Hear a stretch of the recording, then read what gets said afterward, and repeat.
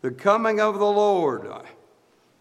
James 5 and verse 7. I want to thank Brother Joe for our song leading. I want to thank Tim for our audio work. I want to thank Brother Tim for reading that long scripture this morning.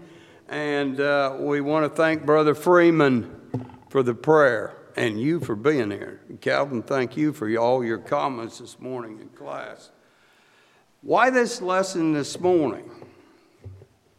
All right, the coming of the Lord. Jesus has been here and he's coming back. We need to be prepared. Everybody's concerned about when he's coming back, right? And that's fine. But the object is, and the objective is that we're ready when he comes, right? That's what I need to be ready. And you know what? I can do something about it. It's on me, right? We sang a song in Jamaica, Nobody's Fault But Mine. And if William was here this morning, he knows that song. If I should be lost, nobody's fault but mine. It is mine. I need to hear the gospel. I need to obey the gospel. I need to respond to the gospel. Did you know that there are more than 300 references in the New Testament to the fact that Christ shall come again? Some have observed that about 1 in 25 verses in the New Testament deals either directly or indirectly with this subject. Some people are fanatics on the subject of the coming of Jesus is coming soon. Many preach sensational sermons on this subject. Some say we're living in the last days, but we've been living in the last days for a long time. Okay.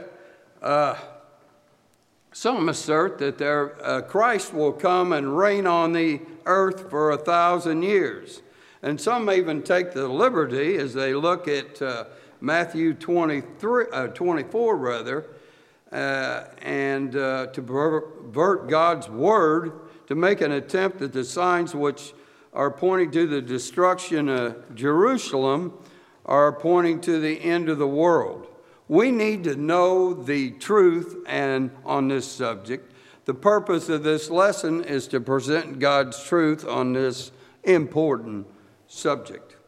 The New Testament testifies that Christ will come again, read by Brother Tim. The Lord promised, if I go, I will come again.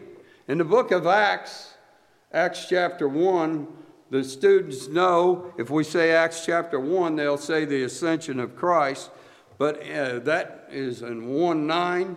But just 2 verses later, Jesus makes the promise of his second coming. In verse 11, his promise, the Lord shall come again, even though the world may scoff, deny, refuse, and not believe that.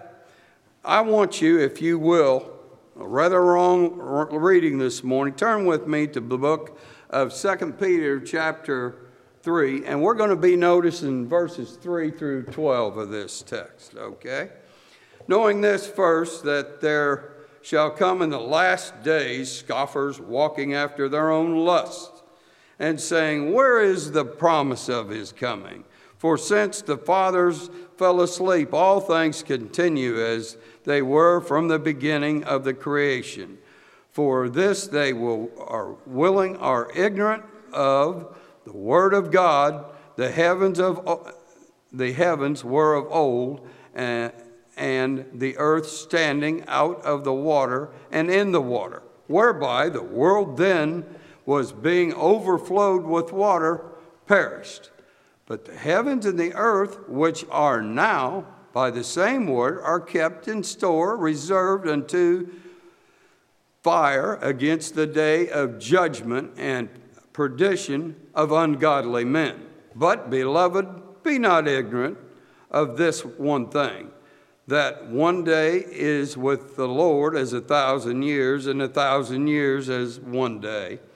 The Lord is not slack concerning his promise, as some men count slackness, but is long-suffering to usward, not willing that any should perish, but all should come to repentance. But the day of the Lord will come as a thief in the night, in the which the heavens shall pass away with a great noise, and the elements shall melt with fervent heat. The earth also and the works that are therein shall be burned up. Seeing then that all these things shall be dissolved, what manner of persons ought ye to be in all holy conversation and godliness, looking for and hasting unto the coming of the day of God, wherein the heavens being on fire shall be dissolved, and the elements shall melt with fervent heat.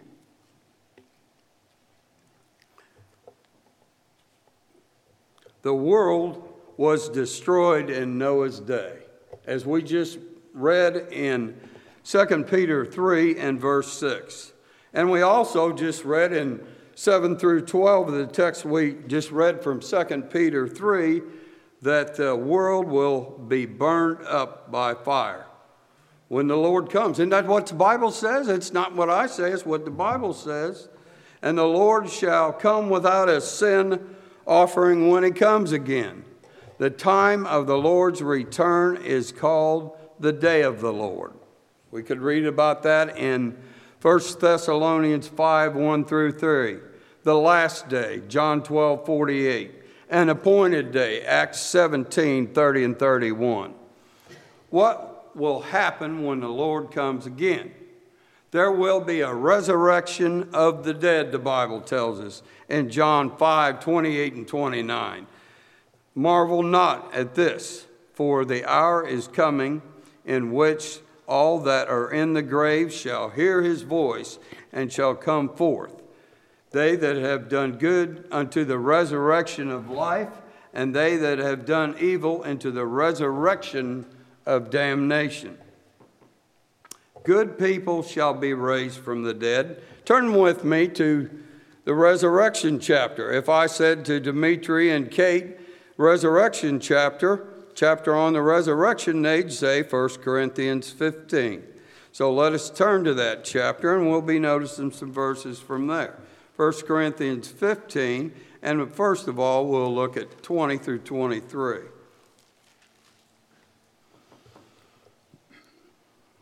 But now is Christ risen from the dead and become the first fruits of them that slept. For since by man came death, and by man came also resurrection of the dead. For as in Adam all die, even so in Christ shall all be made alive. But every man in his own order. Christ the first fruits, afterward they that are Christ at his coming. And also notice with me, and later in the chapter 51 through 54. 51 through 54, people shall be changed. 51 through 54. Behold, I show you a mystery. We shall not all sleep, but we shall all be changed in a moment, in the twinkling of an eye, at the last trump. For the trump shall sound, and the dead shall be raised incorruptible, and we shall be changed. For this corruptible must put on incorruption, and this mortal must put on immortality. So when this corruptible shall have put on incorruption, and this mortal shall put on immortality, then shall it be brought to pass the saying that is written, death is swallowed up in victory. Some will be living on the earth when Jesus comes. We could read 2 Timothy 4, 1 through 2 would point to that. Also, Paul affirmed some would be alive when the Lord comes in 1 Thessalonians 4 in the verses 17, where it's recorded, then we which are alive remain shall be caught up together with them in the clouds to meet the Lord in the air, and so shall we ever be with the Lord. The destruction of the earth is going to happen. We read about that in 2 Peter chapter 3. Seeing that this is all going to take place, it would be foolish for us to place our attention on the material things of this world, wouldn't it? 2 Peter 3:11, as we recount again, says, "Seeing then all these things shall be dissolved, what manner of persons are ye to be in all conversation and godliness?" This behooves me in my conduct that I should be faithful and I should be putting first Matthew 6:33, which we noticed, and Ecclesiastes chapter 12, 13 and 14, which Calvin pointed out. We put the Lord first and not material things. That's all second at best, right? Okay. How foolish to refuse to hear and obey. We got a parable in Matthew chapter 7, and we say Matthew chapter 7, the students say Sermon on the Mount. That's what they know, and that's what it is. So let's turn there, Matthew chapter 7. Very familiar passage, but let's just take a look at it. Still see if it reads the same. Matthew 7, and we'll be focused on 24 through 27, which is the parable of the builders, right? That's what it is. And we need, I thought I had it marked, and I don't. Okay, Matthew 7, 24 through 27. "Therefore, whosoever heareth these sayings of mine, and doeth them, I will liken to a wise man, which built his house upon a rock. And the rains descended, and the floods came, and the winds blew, and beat upon the house, and it fell not, for it was founded on a rock. And every one that heareth these sayings of mine, and doeth them not, shall be likened unto a foolish man, which built his house on the sand. And the rains descended, and the floods came, and the winds blew, and beat upon that house, and it fell, and great was the fall of it." So we need to be about hearing and doing. If we're not, we're going to have to face Hebrews 9 in the verses 27. "And it is appointed unto men once to die, but after this, the what? The judgment." I'm going to be judged. The word, what the Lord spoke, shall judge us in the last day. I better be knowing them. The world will be judged. God commanded every ignorance, he winked at, didn't he? But now commanded every man to what? Repent. You can read about that in Acts, in Paul's sermon at Mars Hill, Acts chapter 17, 30 and 31. Christ will be the judge, for we must all appear before the judgment seat of Christ, that every one may receive the things done in his body according to that he hath done, whether it be good or bad. Yep, that's 2 Corinthians 5 and the verses 10. And the basis will not be on what others think or how others live. We're going to be judged on our own merits. All right? Romans 14, 11 and 12 says, "For it is written, as I liveth, saith the Lord, every knee shall bow to me, and every tongue shall confess to God. So that every one of us shall give an account of himself to God." Every day I'm doing something, and hopefully it's to the glory of God. From our lesson this morning, John chapter 15 and verse 8, because it's our responsibility. God put us here to glorify him, to be obedient. And he wants to reward us, doesn't he? And we're all striving to go to heaven. That's what day by day we want to go to heaven, and so we need to be faithful. 1 Corinthians 10:12 says, "Wherefore let him that thinketh he standeth take heed lest he fall." It will not be on dogmatic doctrines. It's the doctrine of Christ which we will be judged by. "If you continue in my word, then ye are my disciples indeed, and ye shall know the truth, and the truth shall make you free." It won't be what theologians said. It'll be the Word of God. Peter said at the end of that long chapter in John 6:68, then Peter answered and said, Lord, to whom shall we go? Thou hast the words of eternal life. There's nowhere else we can turn. There's nowhere to turn but unto the Lord. Where should I go but unto the Lord, we sing. Jeremiah 10:23 says, O Lord, I know that the way of man is not in himself. It is not in man that walketh to direct his steps. What happens if we lean on ourselves? We're in trouble. We need to lean on the everlasting arms. That's one of my favorite songs, Psalm 121. Leaning on Jesus. That's what, safe and secure from all alarms. That's what we need to be doing. Isaiah 55:8-9. For my thoughts are not your thoughts, neither are your ways my ways, saith the Lord. For as the heavens are higher than the earth, so are my ways higher than your ways, and my thoughts than your thoughts. We need to depend on the Lord. We're not going to be judged by the law of Moses either. John 1:17, for the law was given by Moses, but grace and truth came by Jesus Christ. The basis of judgment, as we talked about earlier, will be God's word. John 12:48 says, he that rejecteth me and receiveth not my words hath one that judgeth him. The word that I have spoken, the same shall judge him in the last day. The deeds of men, we've noticed, that's what we're going to be judged on. We can never earn our way to heaven, but we can be faithful unto death. Men will be assigned either an eternal destiny, won't they?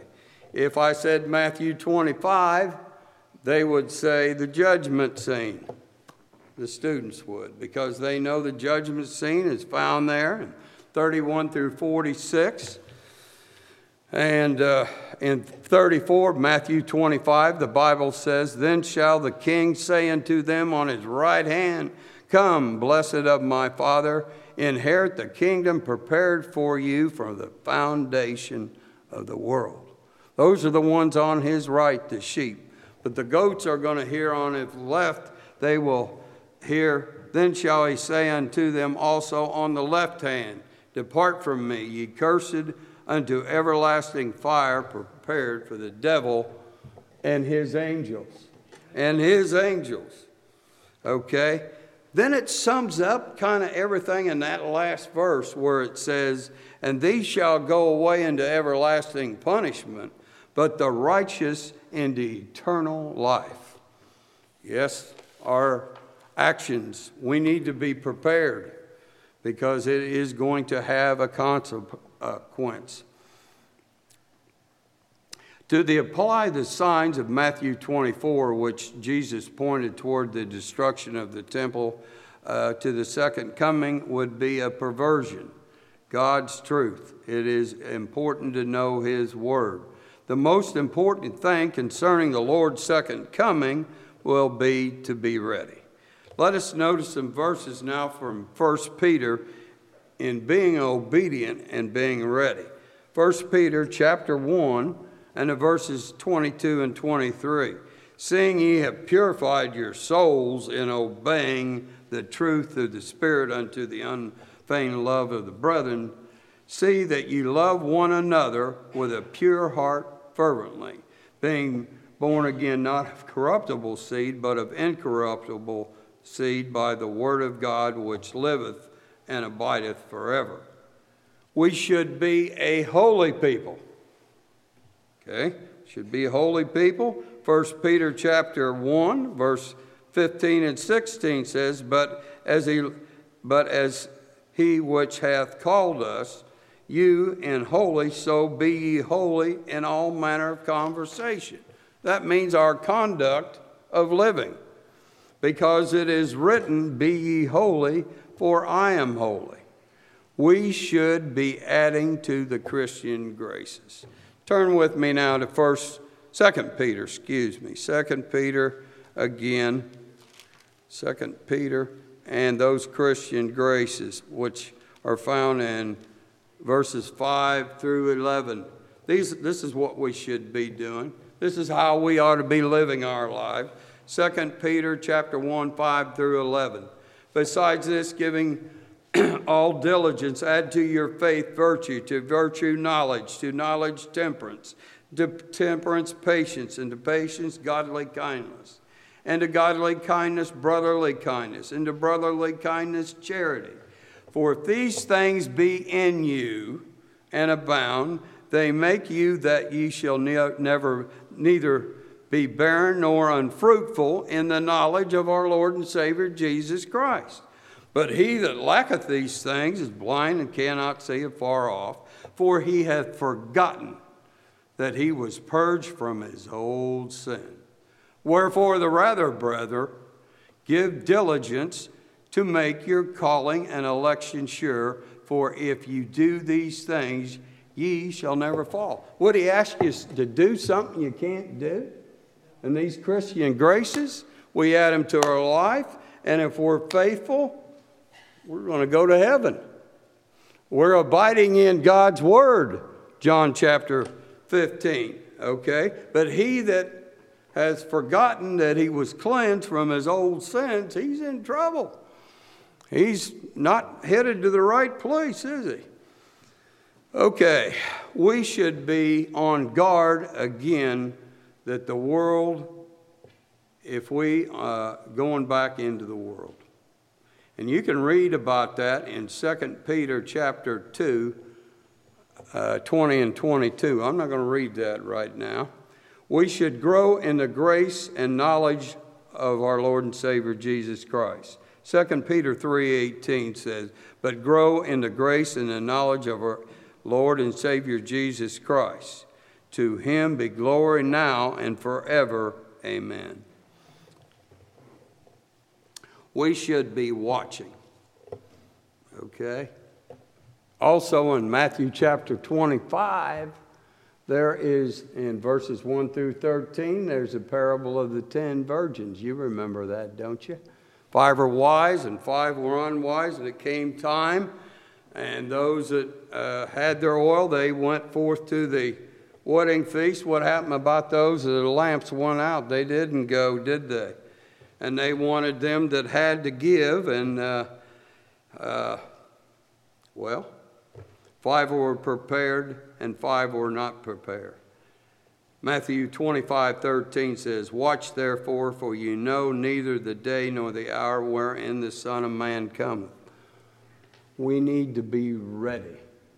And that's in that 11th verse of 2 Peter 1, verse 11 says, give diligence to make your calling and election sure. So that falls on me. I can't spin it off to my neighbor. I'm not going to be judged by my neighbor's works, you know. There was a famous preacher called W.L. Toddy. I don't know if any of you ever heard of him, but he used to say that every tub's got to sit on its own bottom, and we do. But it is our responsibility, as we noticed in our class period, to sow the seed, okay? But it's up to the hearers, you know? And we talked about the soil this morning, that the soil can change, you know? And so when we hear the word, we respond to it. We want to go to heaven, where the Lord comes in the next 5 minutes, or if it's way down the line, I need to be ready. I need to be ready.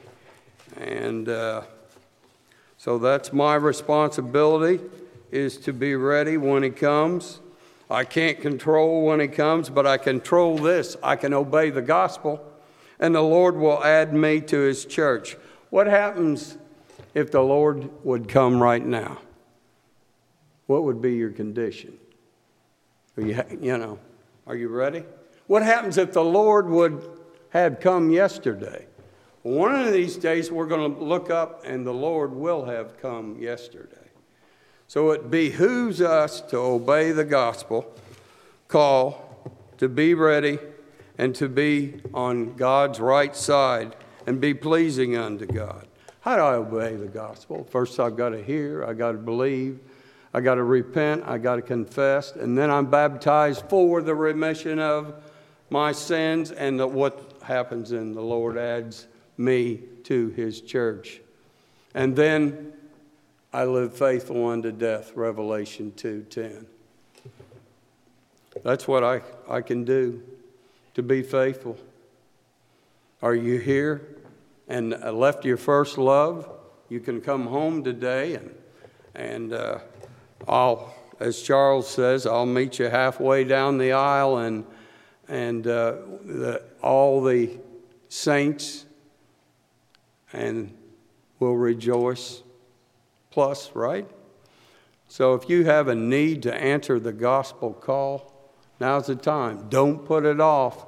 2 Corinthians tells us today is the day of salvation. So if you have a need, will you come? It's together as Brother Joe leads us.